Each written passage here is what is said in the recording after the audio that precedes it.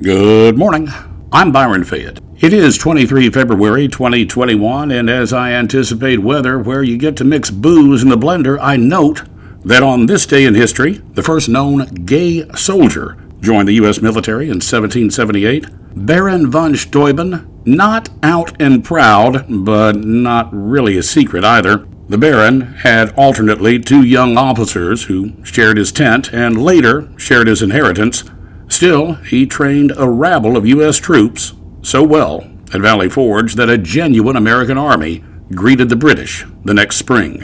Founded this day in 1905, the Rotary Club, their mission, and this comes from a member, to meet for breakfast once a month and listen to a speaker, then spend the next 4 weeks trying to find someone else willing to wake up that early and be the speaker the next time around.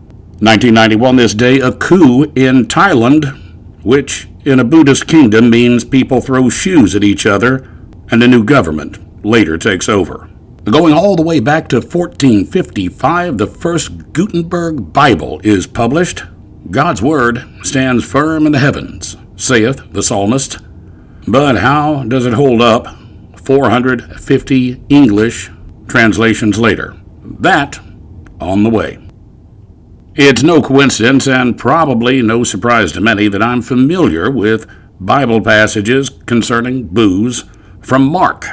Put new wine in old skins and the skins will break. That's because those old leather skins had already been stretched and would stretch no more during fermentation of new wine. Now, one modern translator thought he could simply replace skin with bottles, definitely a non-drinking translator, or he would have known new bottles hold even the strongest champagne and spumante in check till the cork is actually popped.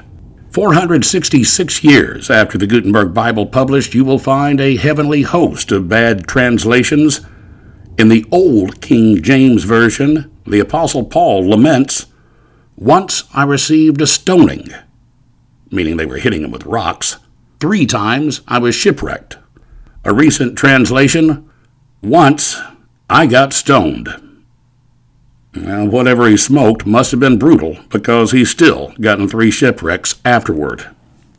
Do you recognize this passage? Keep us safe from ourselves and the devil. You're in charge, doing anything you want. You're ablaze in beauty, yes, yes, yes.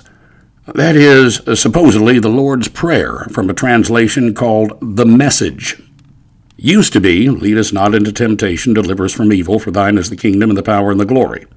Going further, King James, thou restoreth my soul, from Psalm 23. The Message, you let me catch my breath. King James, yea, though I walk through the valley of the shadow of death. The Message, you are with me even when I go through Death Valley, presumably on California State Route 190. Both the meaning and the poetry go right to hell, or should we say that place hosting a perpetual barbecue that you don't ever want to attend.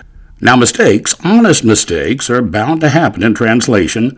From a 1716 version, we are told, not sin no more, but sin on more. Ink and paper were not cheap back then, and some poor fellow couldn't even blame it on autocorrect. Nor when OWN became OWL. In that case, one must feel sorry for the misquoted Paul admonishing wives to submit themselves to their owl husbands. 1682, if the latter husband hate her, well, it became if the latter husband ate her. That was either a mistake or the owls were really big in that part of the world back in the day. Now, for those who think it blasphemy to make light of these things, please note that there are intentional jokes in the Bible itself. Some priceless old Hebrew humor can even be found amid the despairing speeches of Job. And here in the arklatex, where we unsupervised kids growing up learned our cussing at a very early age, the one commandment we didn't violate was, "Thou shalt not take his name in vain." If a boy said that, we all scattered, expecting the earth to be rended by lightning at any moment. Later, during my military training, I went on leave with an Italian guy to his family's home in Brooklyn, and found out that particular prohibition is not uncommon when my friend who had picked up some salty phrases in the military, uttered the GD. The slap from his earthly father was about as quick as that anticipated lightning I feared in my youth. Even the Message Bible gets it pretty close.